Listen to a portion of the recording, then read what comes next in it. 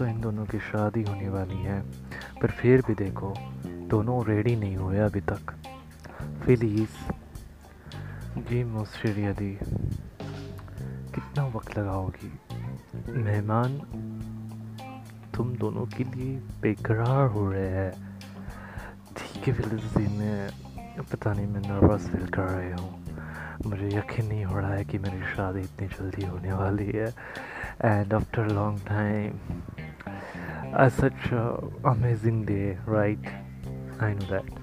चलो अभी जल्दी से तैयार हो जाओ, मुहूर्त निकलता जा रहा है। और दूसरी तरफ सवस मोटो के साथ, और शायद एमिर भी था।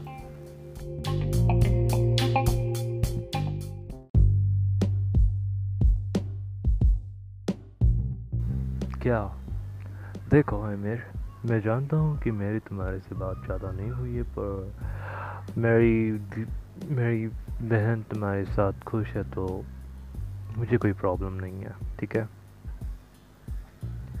और मेरी बहन का दिल कभी मत तोड़ना, ऑलराइट? जी सर। सर मत बोलो, भाई बोलो। आज से तुम मेरे छोटे भाई हो। Thank you. क्या? कम ऑन यार, बस मेरी बहन का दिल मत तोड़ना, क्योंकि बचपन से लेके आज तक मैंने उसे कभी किसी बात के लिए कमी नहीं होने दी है, ठीक है? जी सर। तो सब लोग रेडी हो जाते हैं और जिस घड़ी का हम सबको इंतज़ार था वो घड़ी आ जाती है। फिलिस वहाँ से दुल्हन में चल के आती है और सवस फिलिस को देख के इमोशन हो जाता है।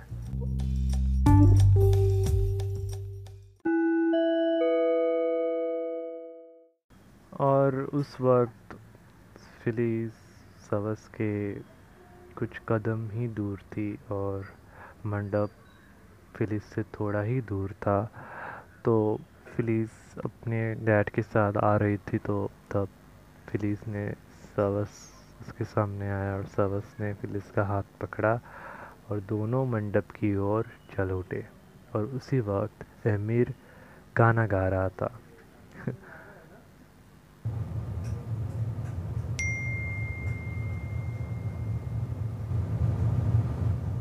और चारों तरफ खुशियाँ का वातावरण था।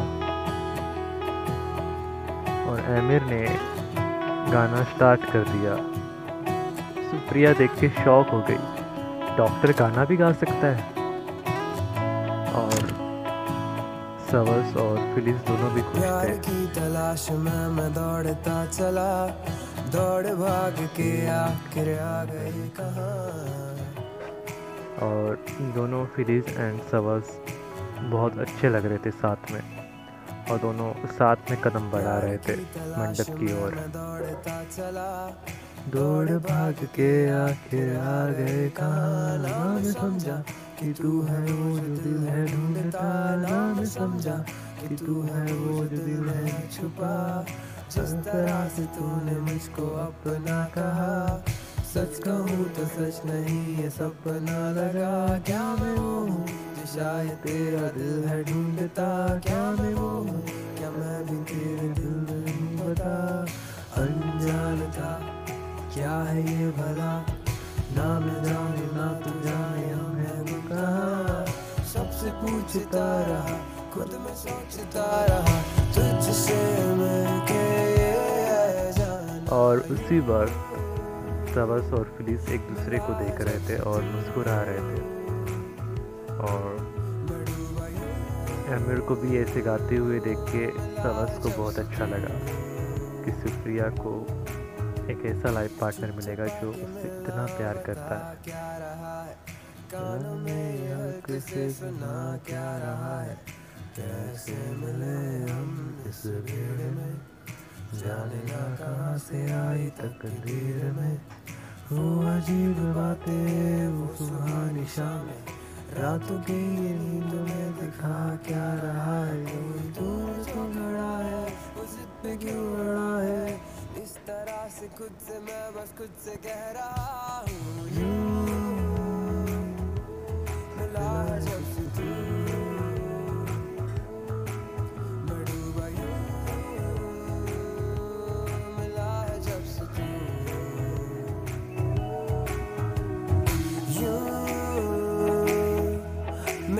है जब से तू, मैं उड़ रहा हूँ, मिला है जब से तू,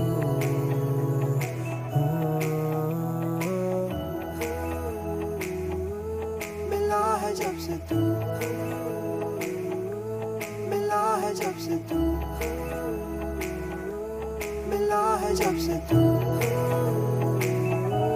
मिला है जब से तू, मिला है जब से तू,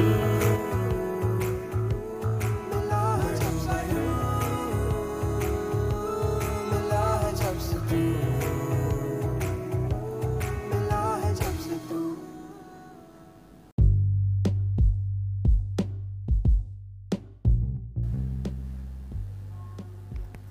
और उसी वक्त पंडित जी दोनों वर और वधू को बैठा देते हैं और कुछ रस्म होती है जो दूल्हे और दुल्हन को करनी पड़ती है। तो वो रस्में कंप्लीट करने के बाद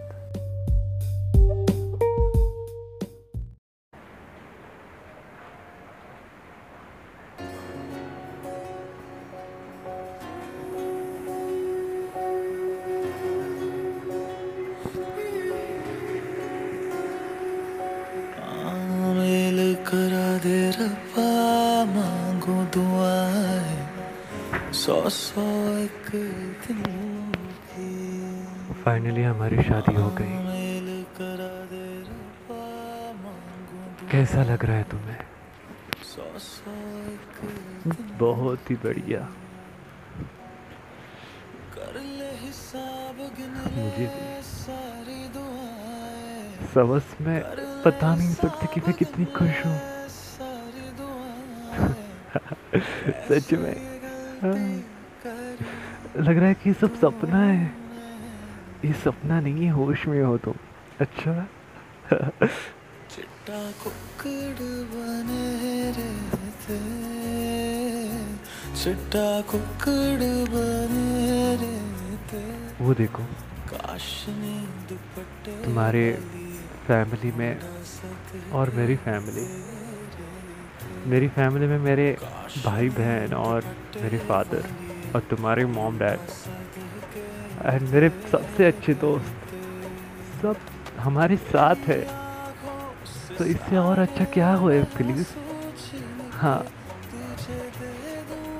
इतने दिनों के बाद सबको एक साथ देख रही हूँ तो बहुत अच्छा लग रहा है बस। हाँ, मैं जानता हूँ।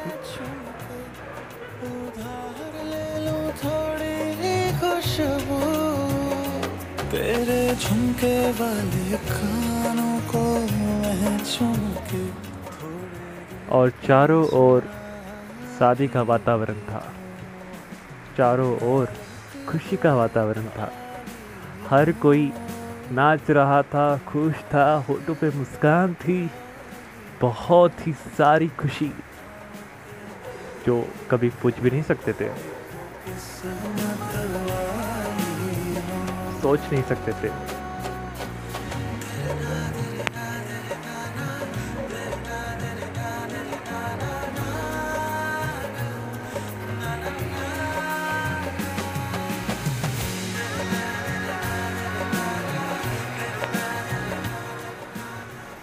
तुम्हें याद है हम पहली दफ़ा कब मिले थे और किस हालात में मिले थे? हाँ, मुझे याद है, हमारे ऑफिस में, राइट। वहाँ पे हम कितना झगड़ते ना सबस, बहुत। दोनों वर और वधू शांत बैठ जाओ, बातें मत करो।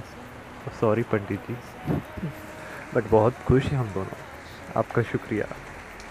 हाँ बच्चों, अभी शांत बैठो, ज़्यादा बोलो मत वरना पंडित जी बुरा मान जाएंगे। अच्छा ठीक है, फिर बुरा मानने दो।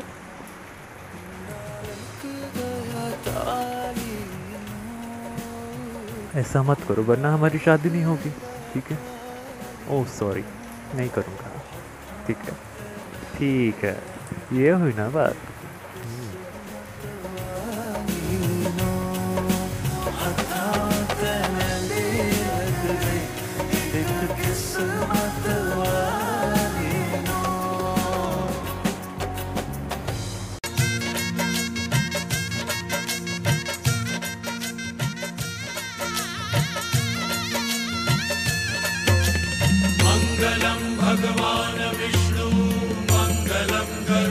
मङ्गलं पुण्डरीकाक्ष मङ्गलाय तनोहरि मङ्गलं भगवान् विष्णु मङ्गलं गरुडध्वज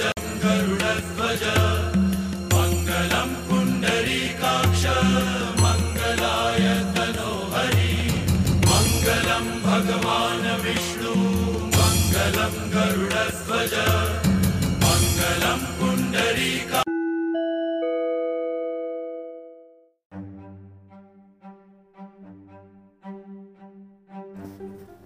सारी शादी पूरी हो गई, दोनों पति पत्नी हो गए, पर इतनी सारी खुशी के बाद भी किसी एक की नज़र लगी थी और वो नज़र थी रीटा की। फिलिस बहुत खुश थी और सबस भी बहुत खुश था, पर दोनों की खुशी कुछ देर तक ही रही, क्योंकि कहानी में ट्विस्ट तो आना ही था।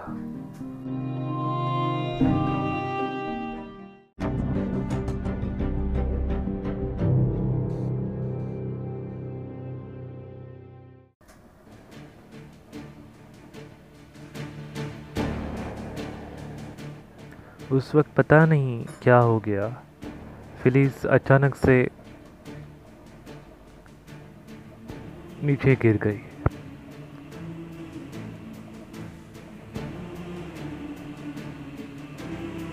फिलिस ने सबस की ओर देखा और बोला कि तुम्हारे पीछे वो है। कौन?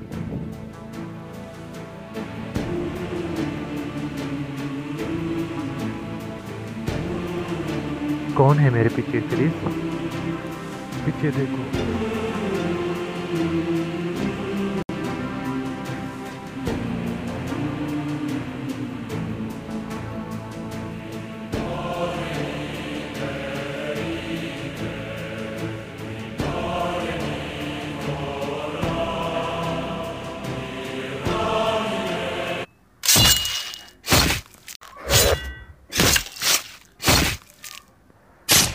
सबस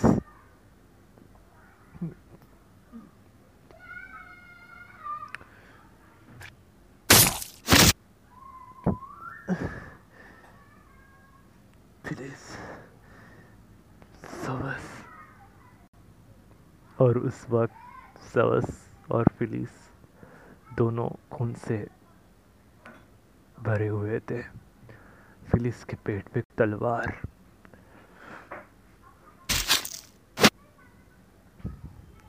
और सबस भी बहुत खून से भिगा हुआ था। उसके पेट पे भी तलवार लगी थी, दोनों के आर पार चली गई तलवार।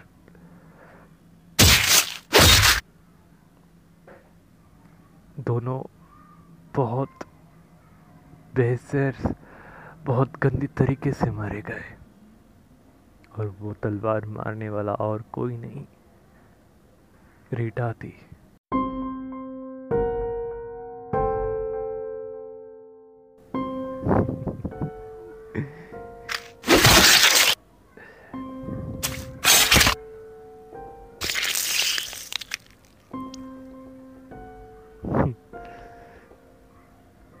आई होप कि ये स्टोरी खत्म हो गई। सबको मार दो, कोई नहीं बचना चाहिए यहाँ पे, ठीक है?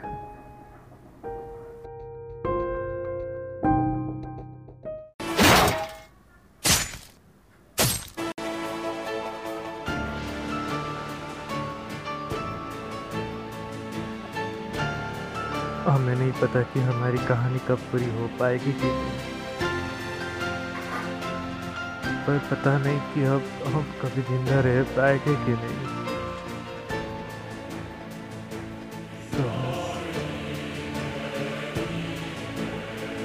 और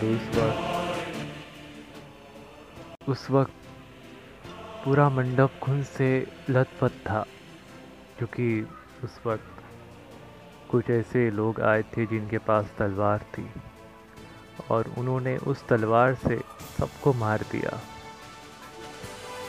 जो भी जितने भी मंडप में थे उतने लोग सब मर गए।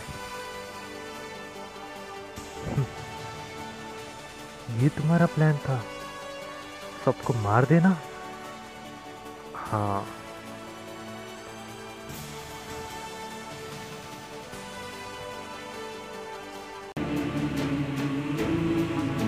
वहाँ पे हर कोई मर गया था, जहाँ पे उसके डैड थे, उसके फ्रेंड्स थे, उनकी फैमिली थी जिनकी मौत हो गई। कोई नहीं बचा था। अख्तन और सवस फैमिली में से कोई भी ऐसा इंसान नहीं बचा था जो जिंदा रह सके। पूरी फैमिली मर गई थी, और उस पूरी फैमिली को मारने वाली और कोई नहीं, रीठा थी। रीठा ने अपने लोगों से कहकर उन सबको एक ही हॉल में जमा कर दिया, और उसका प्लान सक्सेसफुल तब हुआ जब सारे लोग एक ही जगह पे इकट्ठे हुए। और उन सबको मारना इतना आसान नहीं था, पर रीठा ने वो कर दिया।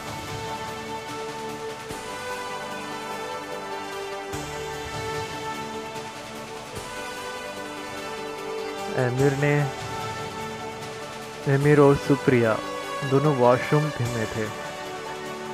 दोनों ने वो सब अपनी आंखों से हुए देखा। उन्होंने पुलिस को कॉल किया, पर पुलिस को कॉल करने का कोई फ़ायदा ही नहीं था, क्योंकि पुलिस फ़ोन नहीं उठा रही थी। तो एमिर और सुप्रिया दोनों वहाँ से भाग निकले। मेरे भाई, मेरा पूरा परिवार वहाँ पे है एमिर। मेरा पूरा परिवार मर गया है एमिर। मैं क्या करूँ एमिर? मुझे कुछ समझ में नहीं आ रहा है। तुम शांत हो जाओ। क्या शांत हो जाओ एमिर? मेरा पूरा परिवार मर गया यार। मेरे पूरे परिवार ने क्या बिगाड़ा था इनका? अब मैं क्या करूँगी एमिर? कुछ करो यार।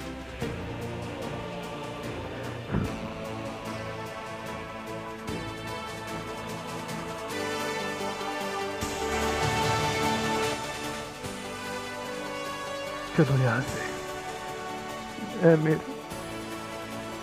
चलो यहाँ से, वरना हम दोनों भी नहीं बचेंगे।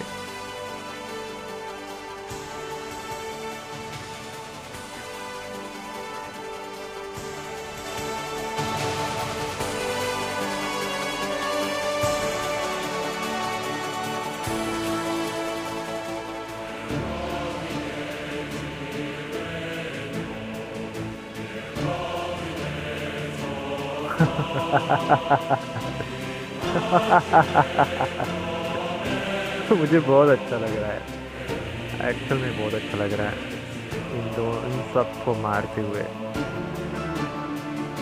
तुम्हारा ये प्लान था? हाँ, मेरा यही प्लान था कि जब इन दोनों की शादी हो जाएगी तब मैं इन दोनों को ख़त्म कर दूँगी हमेशा के लिए। और वही हुआ।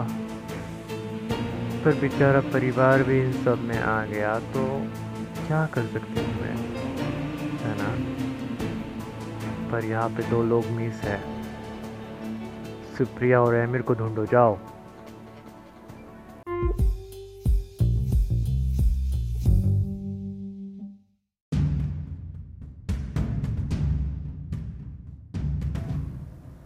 इस तरह से सुप्रिया और एमिर दोनों उस मॉल से भाग तो गए, पर पता नहीं कि वो दोनों कहाँ गए।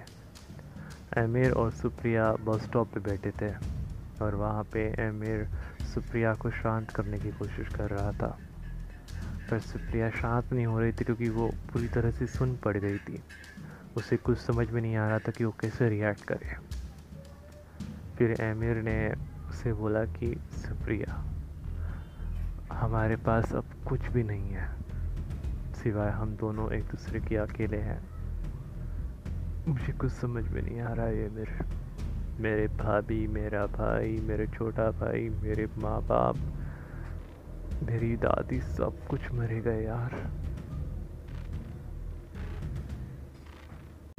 मुझे नहीं पता था कि ये सब इतनी जल्दी ख़त्म होने वाला है। और उस वक्त शायद रीटा के आदमी चारों ओर उन दोनों को ढूंढ रहे थे।